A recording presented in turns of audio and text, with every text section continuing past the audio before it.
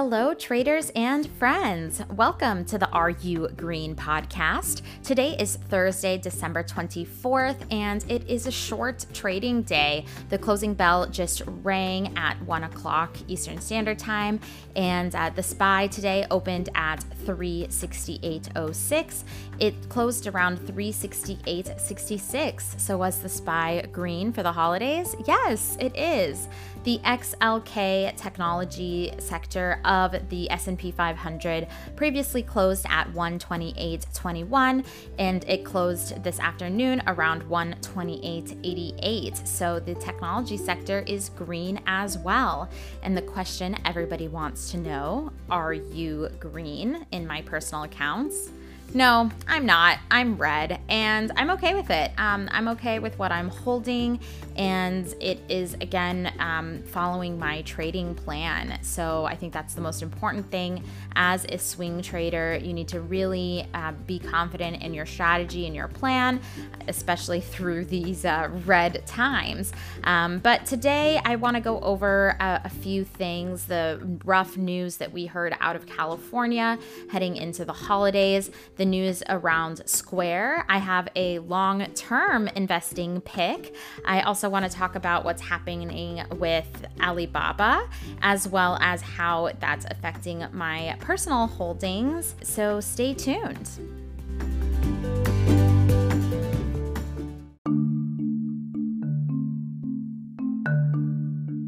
Unfortunately, our news today starts with the wildfires in California.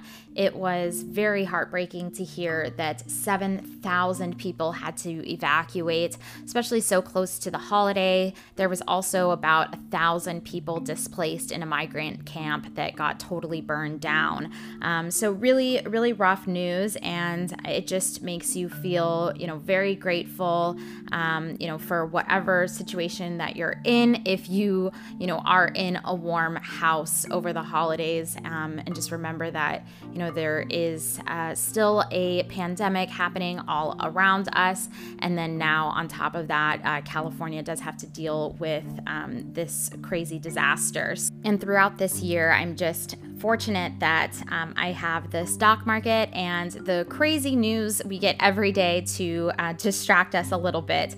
Starting off today was the news from Square. I'll tell you, I'm very bullish on this company. I really like the CEO, Jack Dorsey. Today, news came out. It's really speculation saying that they are interested in buying Jay-Z's music streaming company, Tidal.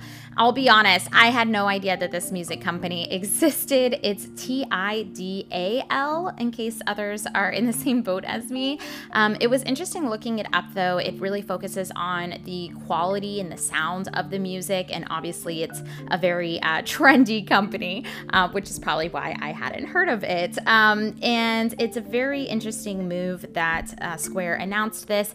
In general, Square has really tried to break out of a typical financial company model by, having a cash app that is geared towards the younger generation, as well as doing brand deals with fashion designers and more. So I think that this is a great business strategy for Square, and I am very bullish on this company long term.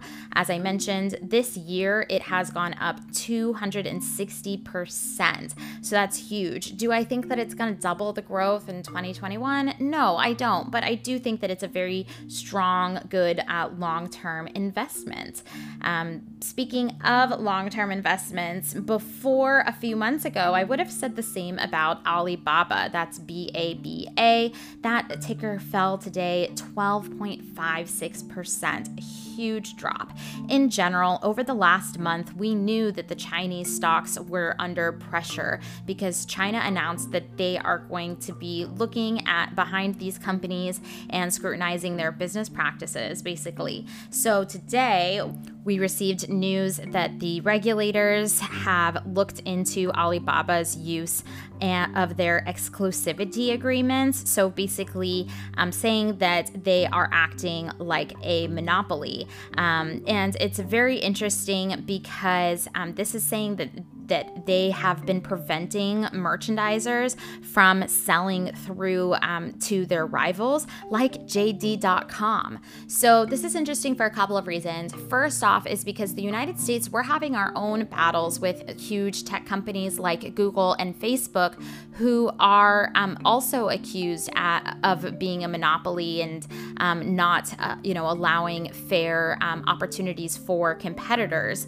And here we have the same issues happening in China. The hugest difference is our government, right? So China has a huge influence in the business and corporate market, and with basically the snap of their fingers, they can shut these companies down, which does not exist in the United States. So for those holding BABA, I'm not gonna lie, I would be a little concerned. I always say do not panic sell, because that's obviously what a lot of people did this morning when they heard the news. So if you are holding this ticker, maybe just wait and try to sell on the bounces. But it did send all of the tickers down in the China holdings, including my personal trades. So let's dive into those details. So I'm holding two Chinese stocks right now. I'm holding Tencent and JD. So Tencent, TCEHY, it fell only 1% today. And, looking at the chart, we can pull that up. And I really still feel okay with where I'm holding on this ticker. It is following the pivot strategy that I have laid out. There was a strong pivot at 72, and honestly, I was going to think about stopping out of this ticker if it dropped below that pivot like it did this morning. But this morning's drop was 100% due to this news story. So I knew it was emotional, and that's why I don't have these stops in, because, when these emotional stories come out, I don't want to be just a sheep falling to the emotion. I want to rise above. So it did go ahead and drop. And the reason why I feel okay with it is because it bounced right at the monthly pivot at 69. So, that does again prove to me that this pivot strategy is a strong strategy and a good way to read the charts and read the market. And I am, going to hope that this bounces up in the beginning of 2021. I have a 90-day stop on stocks that I hold and that I swing. So it's not even close to that point. So I'm going to continue to hold there.